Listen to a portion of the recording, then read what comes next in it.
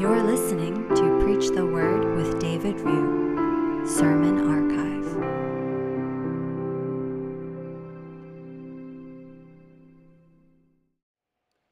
Let us pray. Blessed and Holy Trinity, Lord of our salvation, we adore you, the one and only true God. God the Father, we thank you that you chose us and loved us before the creation of the world and sent your Son to redeem us. God the Son, we thank you that you obeyed the will of the Father and laid down your life to wash us clean of our sins. God the Holy Spirit, we thank you that you regenerated our hearts and gave us the eyes of faith to see and embrace the Son. We direct our endless praise and thanksgiving to the one eternal and uncreated being in three distinct persons. Lord, we confess that our sins are many and our hearts are prone to wander.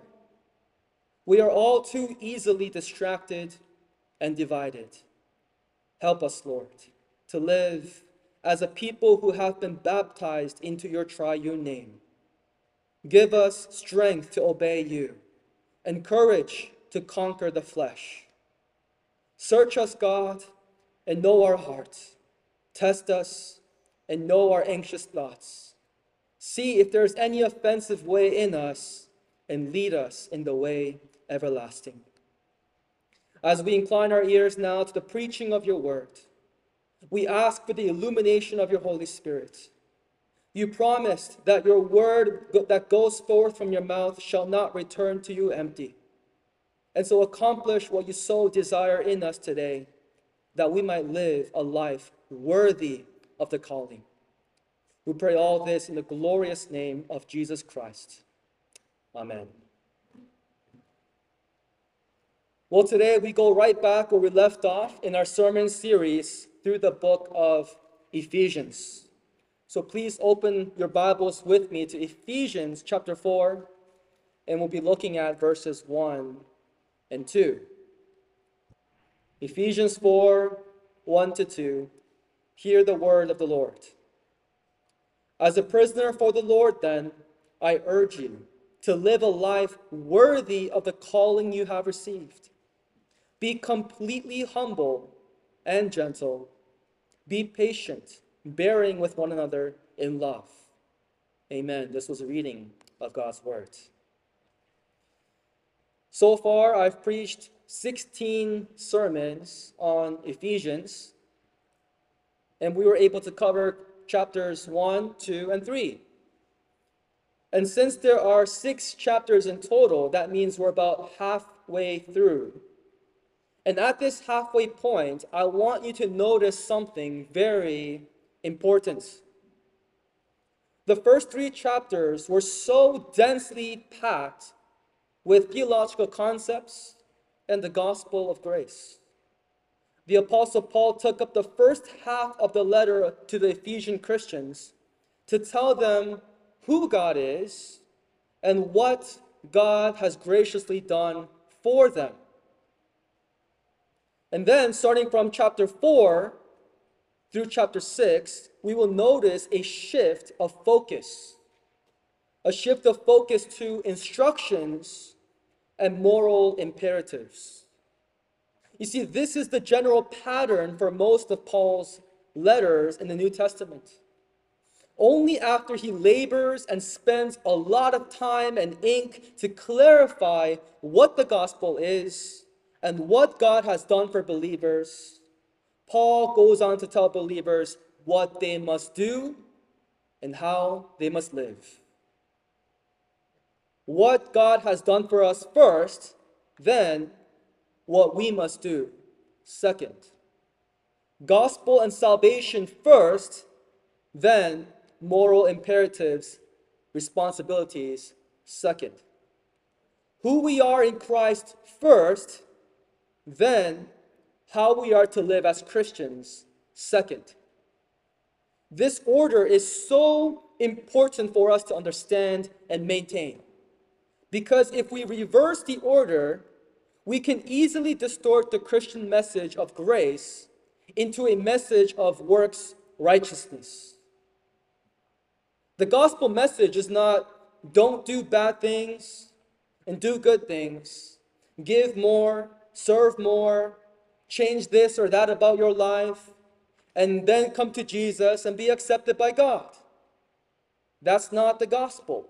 Do not be confused. No one can earn acceptance from God by their own works and by their own human efforts. Yet, I am not saying that repentance and holy living is not necessary.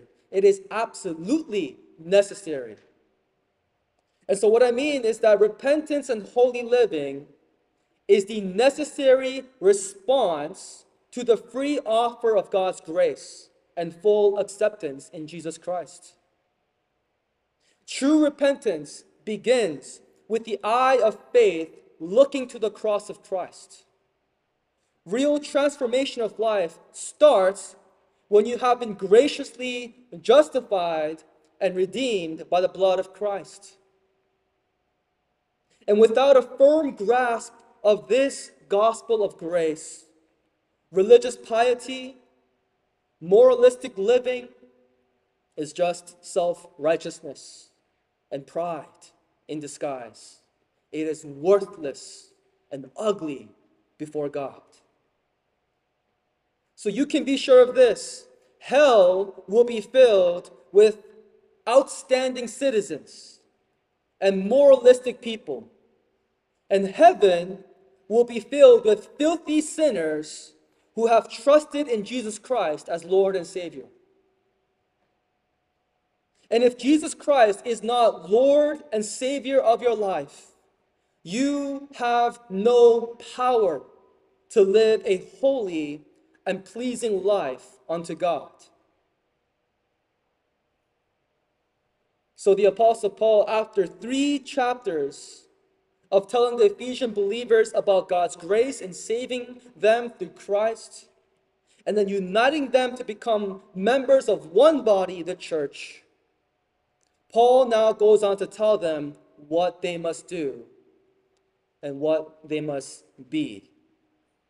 In other words, chapter 4 is the formal beginning of Paul's application of doctrine. Today we will only have time to look at the first 2 verses.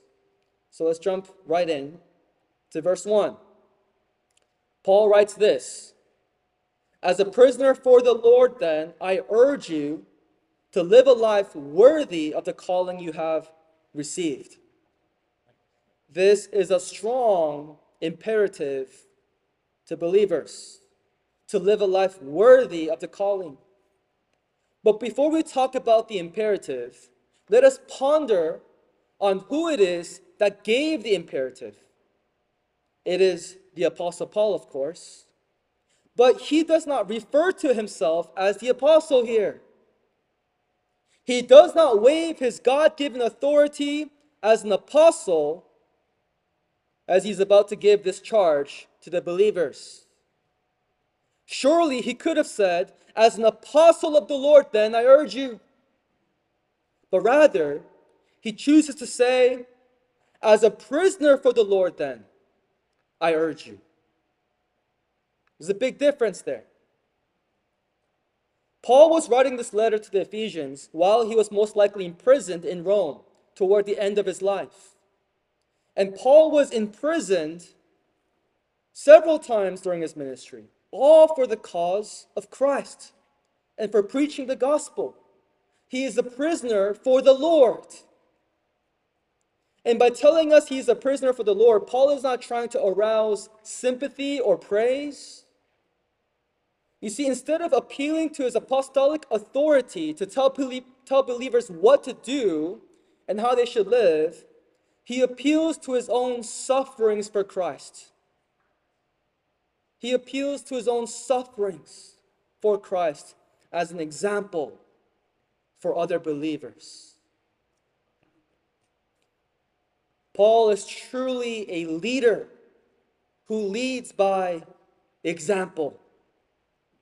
a leader who actually lives by his convictions, a leader who is willing to pay the cost of following Jesus Christ, a leader who can enjoy that they have been counted worthy of suffering disgrace for the name. And oh, how desperately we need more godly men and women like this in our churches. We don't need more influencers on TikTok. We need men and women who, by their radical display of allegiance to Christ, inspires the next generation to follow pursuit. That's what we need. And so let us declare with the Apostle Paul, even if faithfulness to Christ means discomfort, disadvantage, and disapproval, even if obedience to Christ means poverty, persecution, and prison, we will follow after Christ because he is worth it. This is the kind of Christianity that we want to pass down to our children and to the next generation. As a prisoner for the Lord, then, I urge you to live a life worthy of the calling you have received.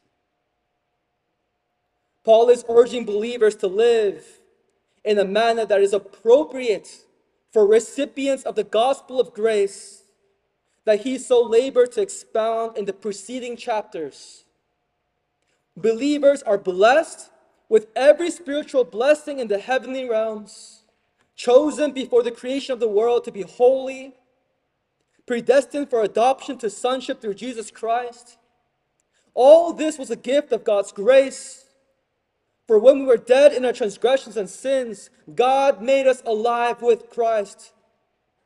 The Son of God spilled his own blood, and his sacrifice achieved peace between God and sinners, and between Jews and Gentiles.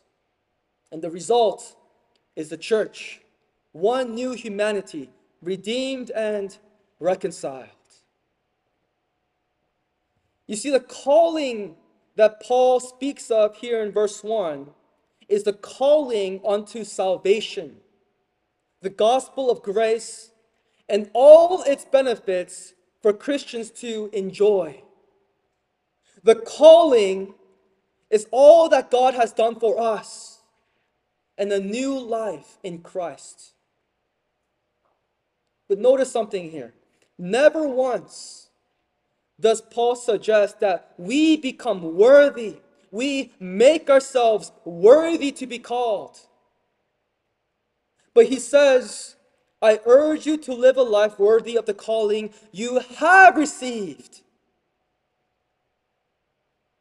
Believers have already received the calling.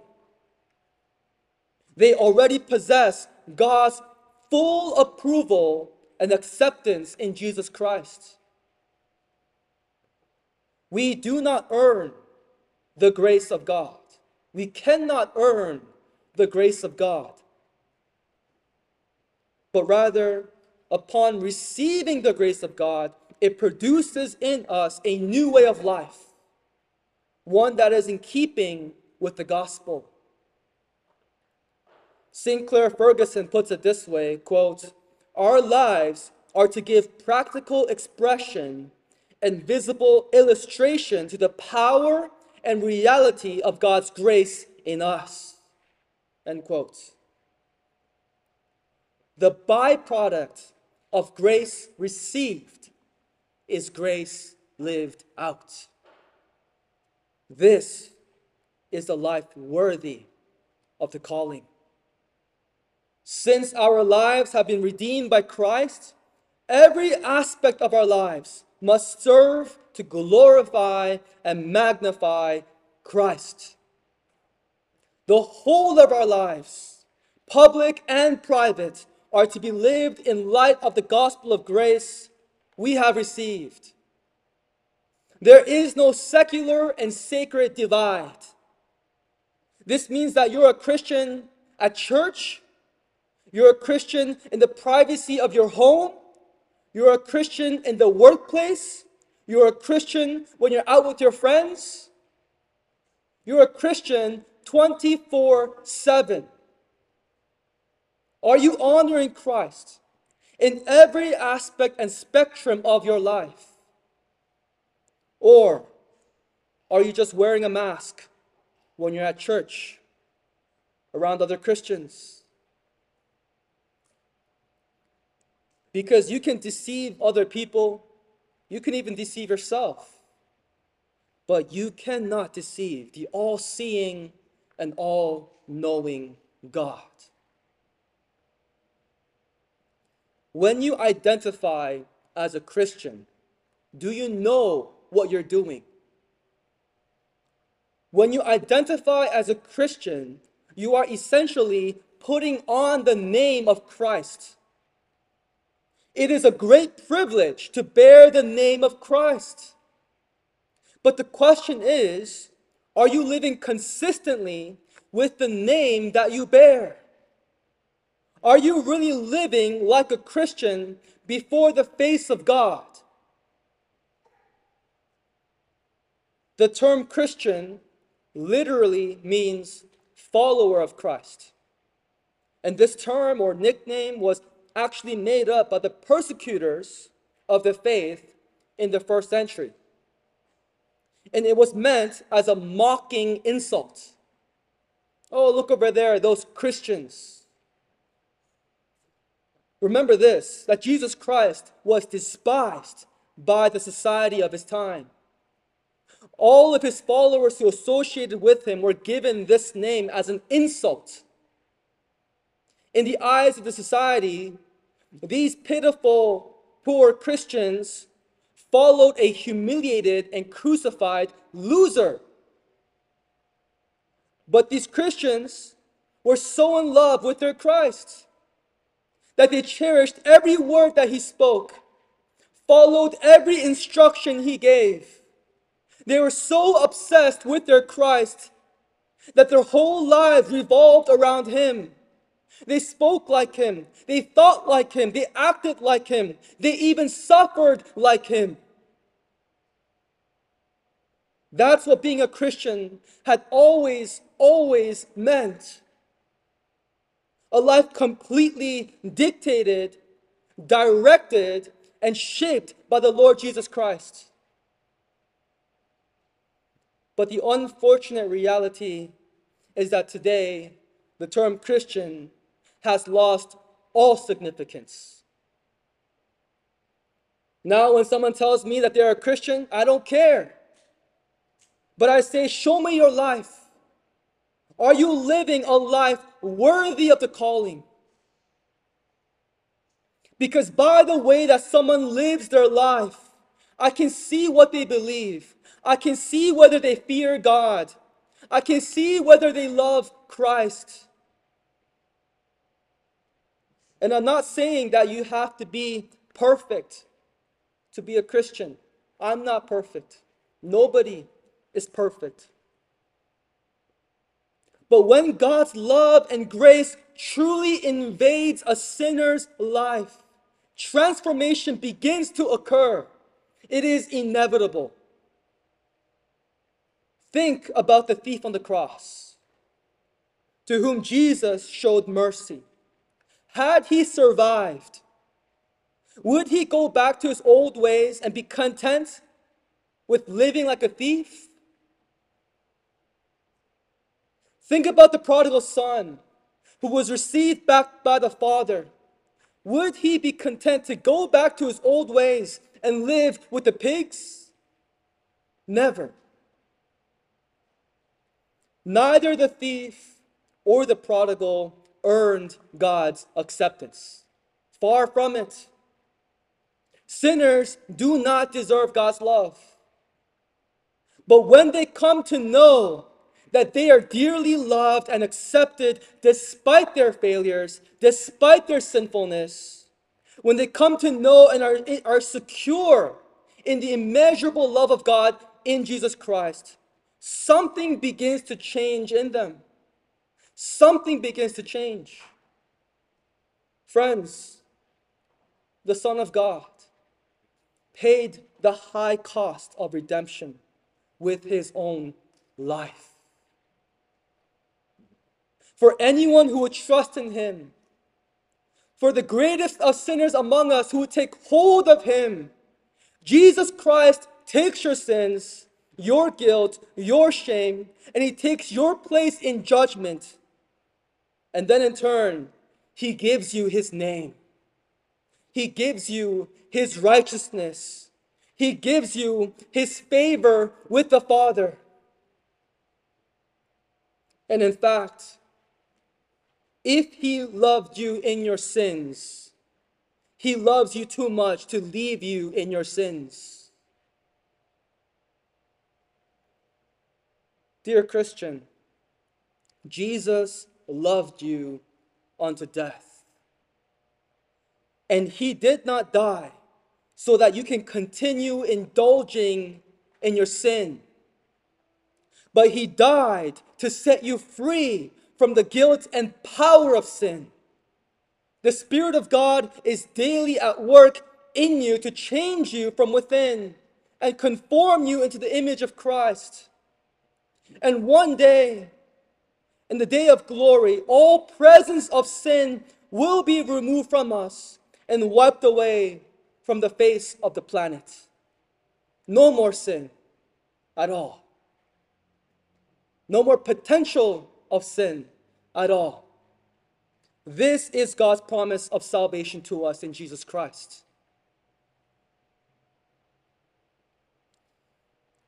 A homeless orphan is living and sleeping on the streets. He hasn't taken a shower in days. His clothes are all stained and torn. He barely has enough food to eat. And with what little money he has, he buys crystal meth to shoot into his veins.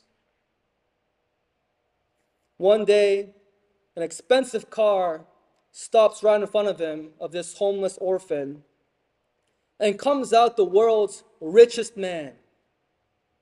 The rich man, out of his compassion for the child, takes him back to his house, back to his big mansion, cleans him up, feeds him fine food, dresses him in royal clothes, gives him a great education, and adopts him as his own son. This child, who was once homeless, is now part of the royal family and is entitled to inherit everything from this rich man. Everything. But how tragic and how appalling, how unjust would it be if we found the child back on the streets, back into a life of addiction and drugs, searching for leftover food in the dumpster. This adopted child has forgotten his newfound identity and privileges that he has graciously inherited. Such is the life of many defeated and miserable Christians today.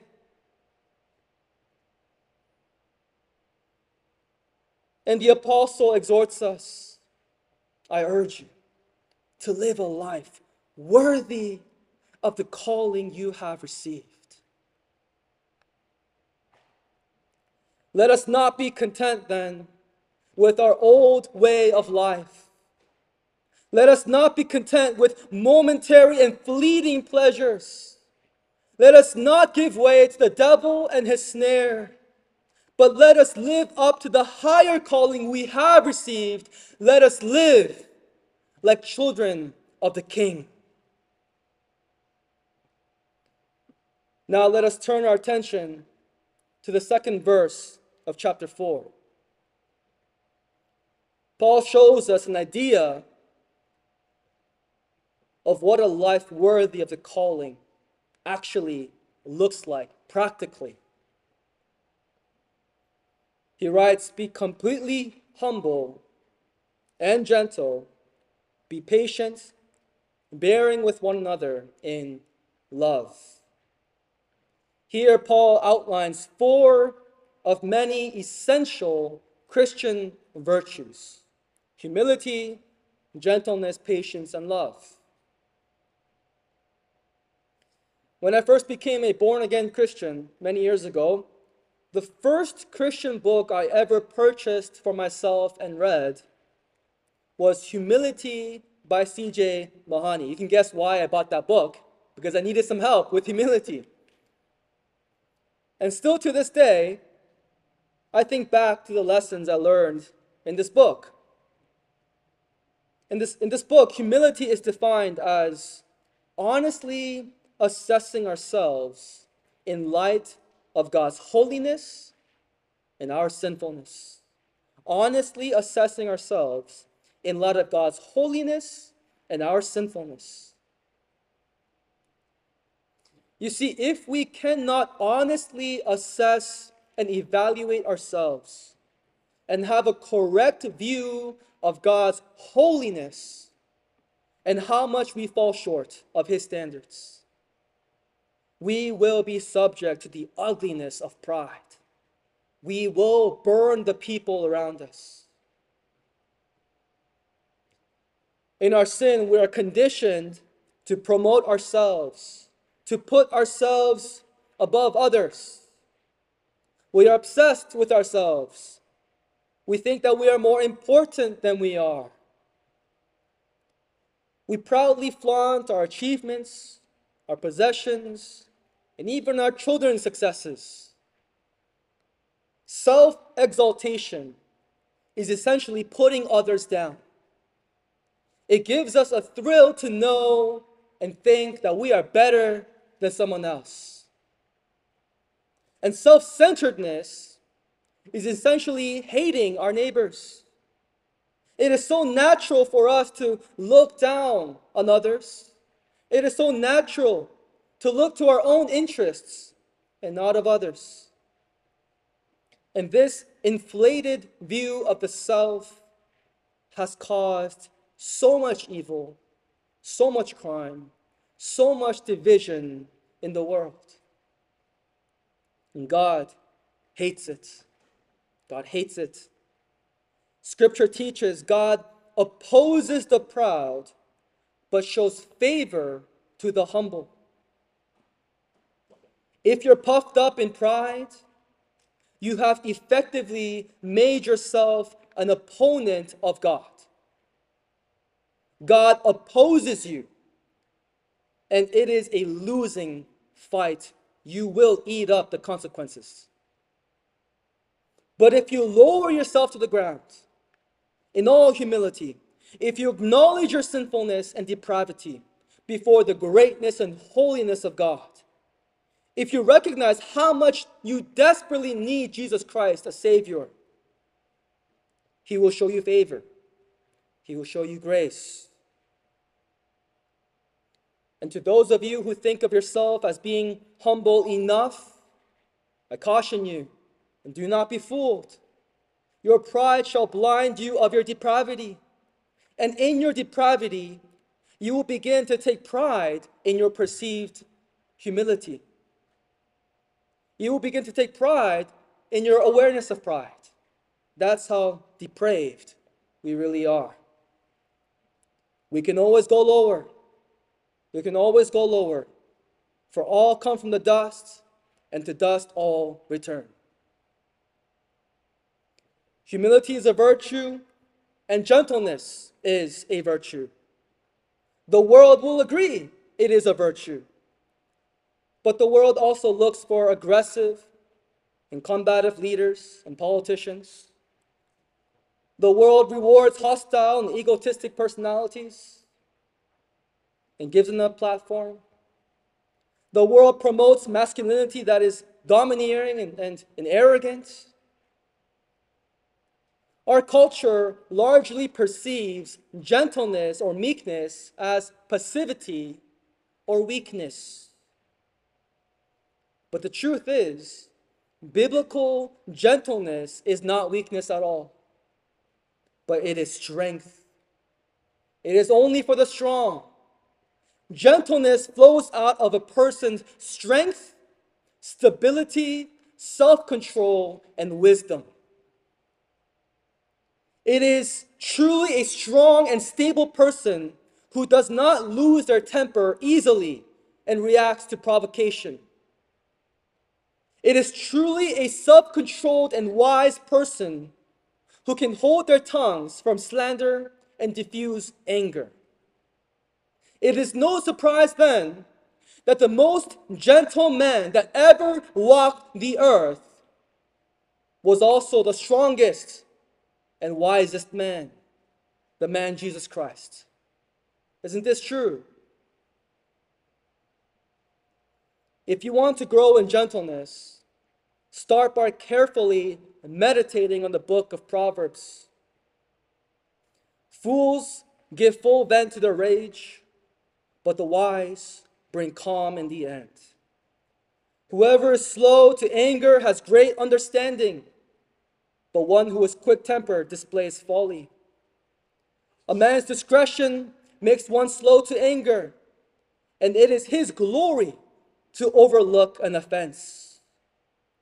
The one who has knowledge uses words with restraint, and whoever has understanding is even-tempered. Gentleness is a virtue.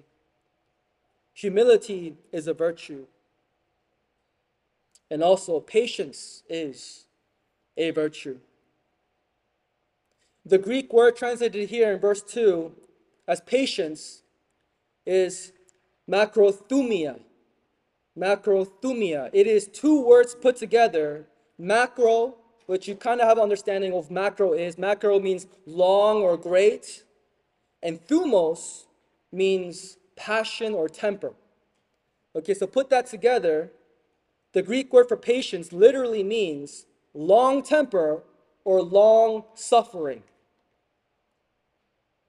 In this sense, patience refers to the ability to hold your temper for a long time, or the ability to endure suffering and pain for a long time. That's what patience is. Toddlers and babies, they can't hold in their discomfort or pain very long. And so they explode and they unleash a great tantrum.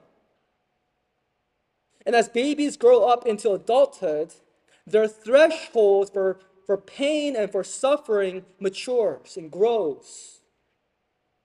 But the problem is that even as adults, we often struggle to have patience. Sin corrupts the whole person, leaving them underdeveloped. I love how biblical counselor Lou Priolo defines patience. Quote, the ability, while experiencing physical or mental distress, to keep one's emotions, grief, fear, and anger from developing into sinful thoughts, word, attitudes, or actions, especially toward God and other people. End quote. Beautiful definition.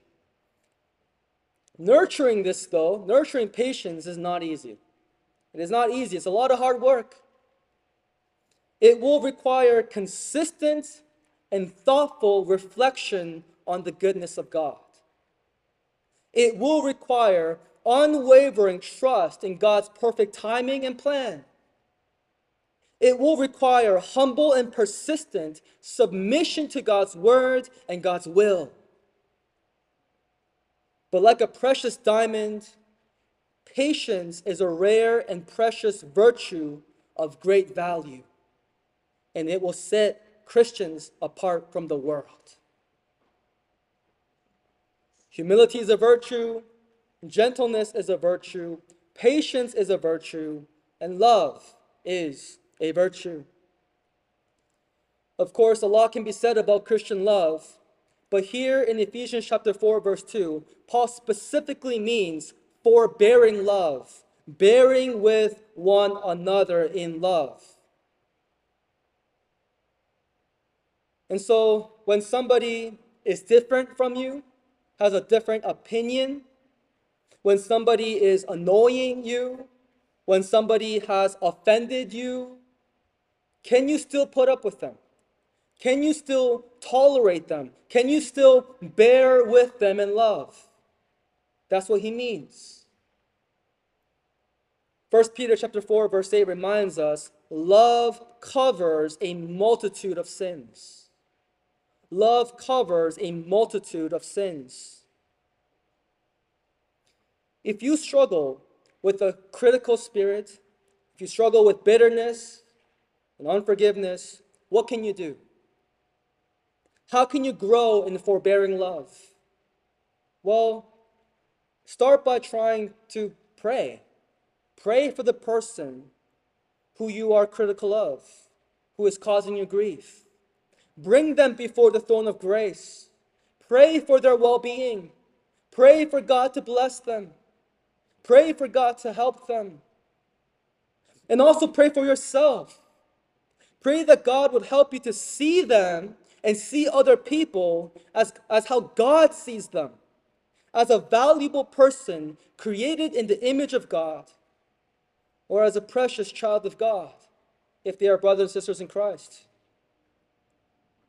And the most powerful habit to train yourself in forbearing love is to daily and frequently remind yourself of how much God has put up with you, how much God has forgiven you, how much God has shown you love that you did not deserve. Pray the Lord's Prayer every single day, and do not mindlessly just say it. Slow it down, especially when you pray, forgive us of our trespasses, as we forgive those who trespass against us. And actually try to mean what you say, lest you lie to the Holy Spirit. And so, beloved church, having received grace upon grace upon grace, let us walk in newness of life and live a life worthy of the sacred calling. Let us live consistently with the name that we bear in the face of God. And let us prove to be disciples of Jesus Christ by growing in humility, gentleness, patience, and love, all to the glory of God. Let us pray. Father, we give you thanks for your word. For your word instructs us, corrects us, helps us, reminds us.